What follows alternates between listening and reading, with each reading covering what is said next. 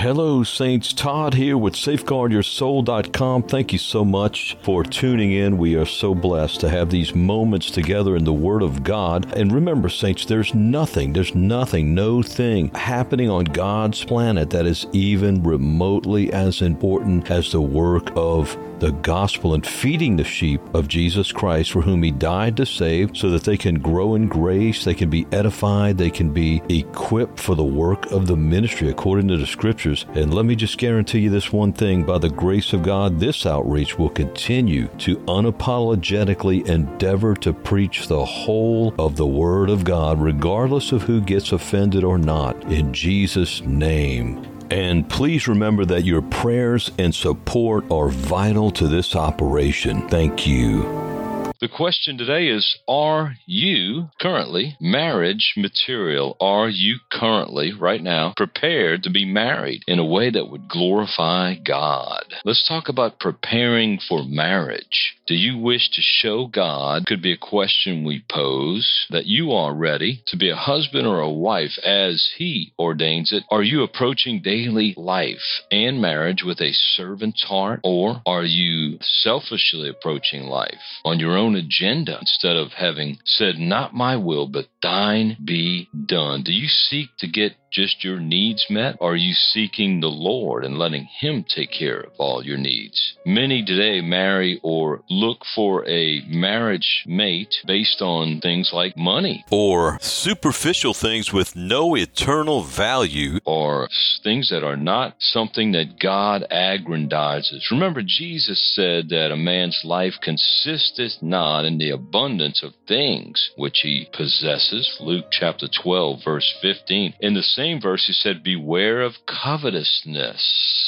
People who seek out a mate based on things like money are covetous people and are bound to bring great destruction into their lives. This is the fruit of a self-serving counterfeit, not a true disciple of Jesus. Only a self-serving person would marry for financial or material reasons, which means they are serving mammon and not Christ. Jesus says you cannot serve two masters. You cannot serve both God and money simultaneously. Divine wisdom for the unmarried would pertain to knowing that the candidate you're attracted to is first and foremost a born-again disciple of Jesus who's presently working out, not for. We can't do that. Jesus worked for and earned our salvation, but we work out our salvation with fear and trembling as God works in us both the will and the do of His good pleasure. Amen. Philippians chapter 2, verse 12 and 13. Now, today we know that finding a true born-again believer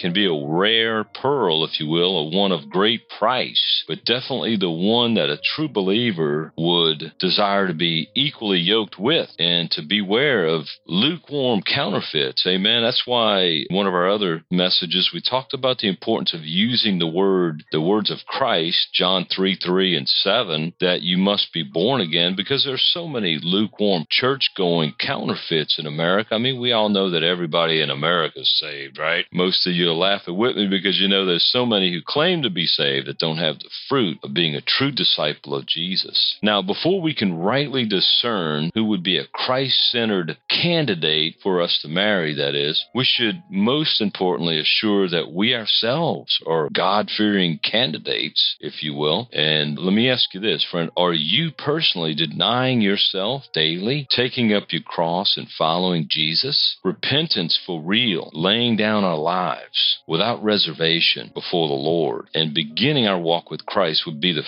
first prep that we would need. I love memorizing, praying over, and reading over Philippians 2:3-5, which is speaking of the mind of Christ and the walk of a true disciple. It says, let nothing be done through strife or vain glory, that is, glory brought to ourselves, but in lowliness of mind let each esteem other better than themselves. Look not every man on his own things, but every man also on the things of others. Let this mind be in you, which was also in Christ Jesus. Philippians 2:3-5. Now let me say this, there's so much relationship advice going on all over the map here, everywhere you look, and communications today, but rarely, if ever, see this passage of divine wisdom, not just people's wisdom, which is infinitely inferior and has a lot of holes in it, to say it lightly. But if we walked in the mind of Christ, where we're crucified with Christ, we're not seeking vain glory, but in humility or lowliness of mind, we're lifting up or esteeming others above ourselves. We're not looking to our own things, but to the things of others. Wow, that would assure great relationships. Again, friend, I want to encourage you to pore prayerfully over Philippians 2:3-5. In fact, I want to encourage you this week, or for the next 2 or 3 days or whole week, whatever you feel convinced of in your own spirit, if anything at all, I would encourage you to pore over this passage, like in your Bible study in the mornings as you seek the Lord in prayer, praise, thanksgiving, and reading His Word, that before you finish that you would pore over this passage. I can guarantee you on the Word of God and by personal experience that your life will be changed in a good way, and you will be at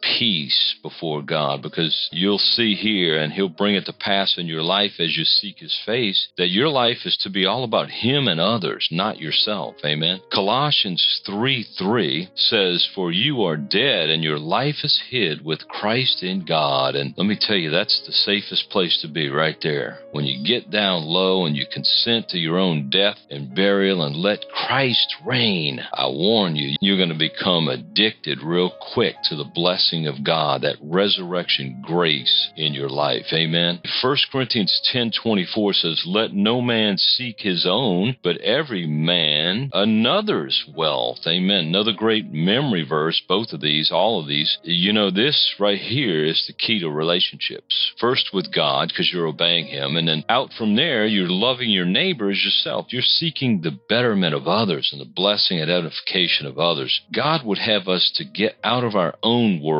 and into the lives and the worlds of others and help them prayerfully and by His grace. Isn't that what Jesus did when He left eternal glory and divine perfection and bliss with the Father and came down to the earth? He got out of His world to come into ours and to show us the Father by His life and words, and to die for our sins so that we could be brought into union, relationship with Him and the Father. Isn't that amazing? And that's the mind of Christ He wants us to have. Amen. Pray for it, saints, and pore over these scriptures. Philippians 2:3-5 is one of special note. Now, let me ask you this. Do you have your seatbelt on for this next one? Because in marriage, the wife is to be loved by the husband, provided for, protected, and cherished by her husband, even as Christ loves and does and has done with and for His church. Amen. According to Ephesians 5:25-30. In a marriage between a man and a woman, that is, one that glorifies God, there must be a foundational biblical revelation of the unique purposes for which men and women are originally and continually created for, if you will. Satan has come in like a flood today, as you probably noticed, and he has gotten into the minds of people to convince them that they need all kinds of material things that God never ordained or said were needs or that which is important. Jesus said that which is highly esteemed in the eyes of man is an abomination to God. I believe that's Luke 16:15. When two people go to get married, and how much of the wedding, what percentage would you say of preparation for today's weddings, most of them, not all of them, is actually something that needs to be done or part of the wedding ceremony? I mean, after all, the wedding is just the entrance into the marriage, and it is to be a celebration, as we see it was in John 2, and Jesus authenticated that by bringing the wine.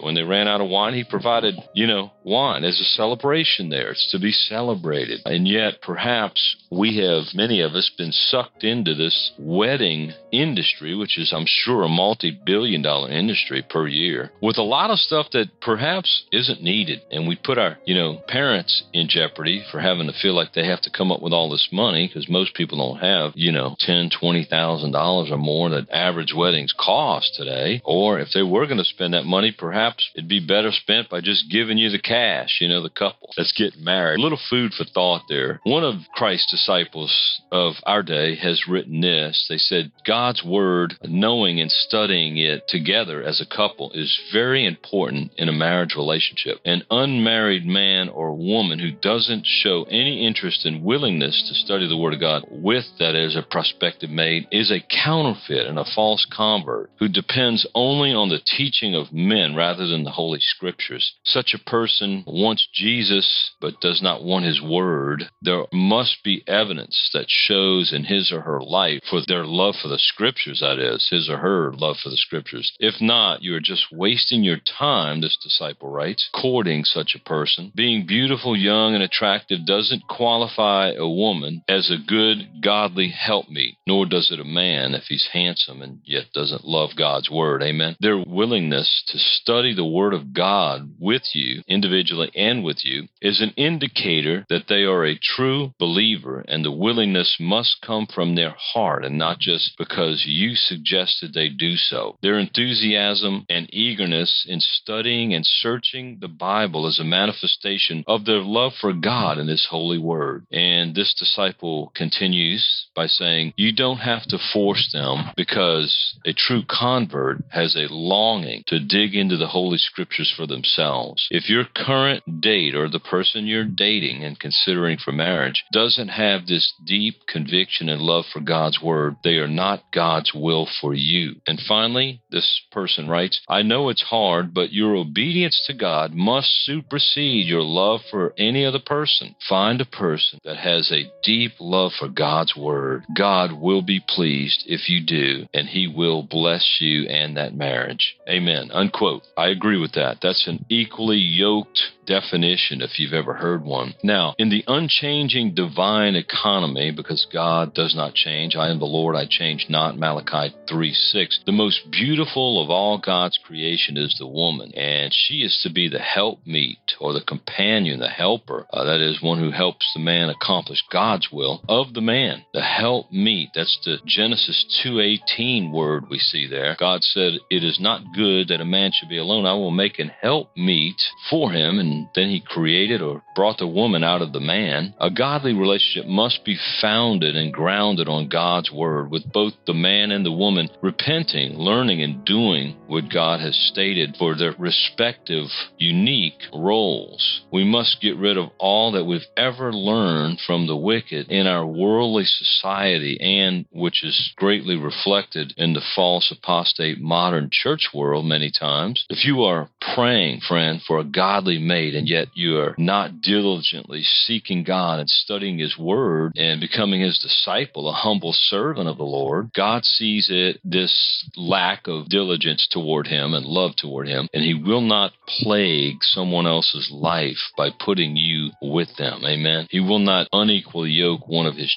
true disciples who are seeking a mate with someone like you. So you must ask yourself whether or not you're authentic as far as being a disciple of Christ, or are you a counterfeit? Those who aren't learning to serve the Lord in humility, to lay down their life and follow Christ, are not authentic disciples. It's time, I would say, friends, to take our own sins into account, to cease pointing the finger, and to seek the Lord. Amen. You must trash the what's in it for me motto, which is for Satan's children, not for God's children. Amen. It's not a what's in it for me world in the kingdom of Christ. It's more of a I'm crucified with Christ, and my life is all about serving God and others. Amen. That's the marriage prep we need. That's the foundational marriage prep we need. And seldom do we see this in marriage prep books, even those we find in so-called Christian bookstores, unfortunately. Notice Isaiah 37:31 defines the very heaven-bound remnant of Christ. It says, and the remnant, that is the residue of God's people, that is escaped of the house of Judah, shall again, watch this, take root downward and bear fruit upward. There it is, the death, burial, and resurrection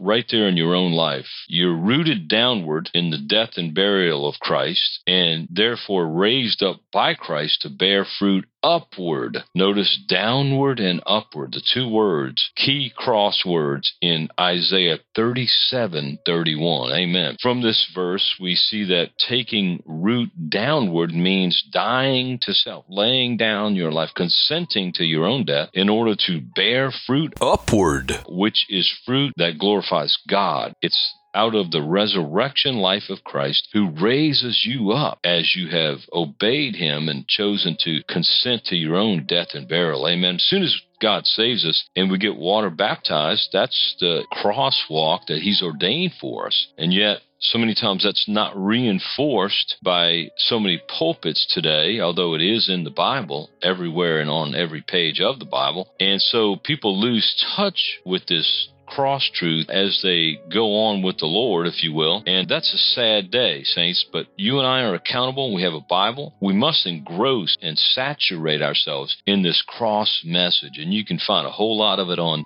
safeguardyoursoul.com. If you look at safeguardyoursoul.com and go to the drop-down menu and just put in the letter D, and it will show you Daily Cross, which is a category loaded with dozens upon dozens of posts and radio programs, etc., to help you become engrossed in this all-important of the divine economy message of the cross. Amen. Let's get to the 12 marriage prep items, but first let me read what a few disciples have said about marriage from the body of Christ, which I believe is wisdom from God. Amen. The reason why, that is through Paul, one of them writes, was so strict, God was so strict, commanding us to be not unequally yoked together, is that God wants us to be protected, his children that is, from Satan, because family is very important to God. This disciple continues by saying, so many Jezebels have been manifesting nowadays. Marriage isn't about the Jezebel spirit manifesting not only hatred for men, but also God and his word. A woman who lets this spirit of Jezebel be part of her life gives place to rebellion in her character, which craves independence and dominance, and a controlling, manipulative spirit which demands men to be submissive to her and follow her will and desires, which is, of course, out of God's order. And this disciple goes on to say that Jezebel doesn't care about what men think or feel. So if someone you're dating is not a truth seeker and scripture lover, run for your life. She has a tendency or is a candidate for becoming a Jezebel. That is, someone who's not in the word. They finish by saying, how can a Jezebel teach your children about God and the things of God if she doesn't know the word of God for herself? Think about that, unquote. Another disciple of Jesus in the body of Christ writes this concerning marriage. The first step to finding a godly man or woman is by being one of Christ's children yourself. Marriage isn't about a beautiful wedding, a fancy home, nice cars, or picket fences, but marriage is hospital stays, working long hours, fighting through struggles, serving one another, humbling yourself, being faithful, and staying together through it all, unquote. And finally, before we get to the top 12 biblical preparations for unmarried disciples, one disciple, we'll finish with this one, writes this concerning marriage and being unequally or equally yoked. They write, quote, to unmarried men who desire to be married and are looking for a potential wife, a woman who is praying for a godly husband is the best candidate to marry because she knows the importance of a godly relationship, marriage, family, and how to be a godly wife, mother, and helpmeet to her husband. A man who finds her finds a treasure and will be greatly blessed, unquote. Amen. All right, here are the 12 preps, biblical preps for unmarried disciples. Number 1, get before the Lord in a fresh, authentic repentance, laying down your life. Amen. Number 2, you are crucified with Christ. Amen. All right. The third of the top 12 biblical preps for unmarried disciples is this. With no exception, begin your days immersed in God's Word. Amen. The King James Bible. Number 4, begin your days with a time of intimate prayer fellowship with the Lord. Amen. That's what Jesus prescribed. Matthew 6:6. All right, number 5, pray daily for God's perfect will to be done in your life. Number 6, ask the Father to prepare you to be the husband or the wife He's ordained you to be. Amen. As He defines it in His Word. Amen. Number 7 of the 12 top biblical preps for marriage. Ask the Lord to unite you with the mate He chooses in His perfect timing. Amen. Number 8, live to serve Jesus and others, not yourself. Number 9, as you diligently study God's Word every morning, choose verses of Holy Scripture to write on an index card and to memorize. Amen. Number 10, tell others the good news, the gospel of our Lord Jesus Christ. Number 11, pray for and gain a vision of serving the Lord daily as a family. Reject, not only as an individual, but as a family, reject the concept of the apostate modern church world that going to church is serving God. It's not. That's a very small part of it, if it even has much to do with it at all. Amen. And finally, number 12 on the top 12 biblical preparations for marriage. Determine and pray that you are going to serve the one, the Lord, who saved you, and not become religious, but rather continue to become His authentic disciple and serve God together with the mate that He gives you. Amen. Very important preparations for marriage there, the 12. And this can be found in a small book that is very powerful called Are You Marriage Material? Are You Marriage Material? I encourage you to consider getting a copy for yourself and maybe somebody else at safeguardyoursoul.com. Before we go, let's pray, saints. Father, in the name of Jesus Christ, we ask you to break us to the very core of our being upon now further realizing our utter need to be fully immersed in Christ. Right this moment, Lord, we ask you to help us as we lay down our lives. We lay them into your holy hands and care. Make us what you've ordained to be, that is, crucified with Christ. Please take full control of our lives this moment, if never before. We ask these things, Father, in the name above all names, the name of Jesus Christ. Amen. Well, brothers and sisters, it's been a blessing to spend these moments with you in the Word of God. And remember, there's hundreds of more Christ-centered, scripture-rich, edifying podcasts on safeguardyoursoul.com/audios. There's also a store page with many books on there for your edification in Christ. They're all scripture-rich and Christ-centered. Also, tens of thousands of saints and sinners are being reached every month. And your prayers are coveted for the fruitfulness and supply of this outreach. God be praised, by the way, for those who are supporting. And feel free to visit our donate page on the site, and you can use your debit card, PayPal, or Patreon, and you can become a monthly sustaining member if you choose to do so, and a gift of any amount is so appreciated. Part of this outreach is to equip and supply other ministering disciples across our great country and all over the world. And may God be praised that there's fruitfulness happening among His people and through His beloved saints, as we know that the return of our Lord Jesus Christ draws nigh. And we say together in the words of Revelation 22, even so, come, Lord Jesus. Amen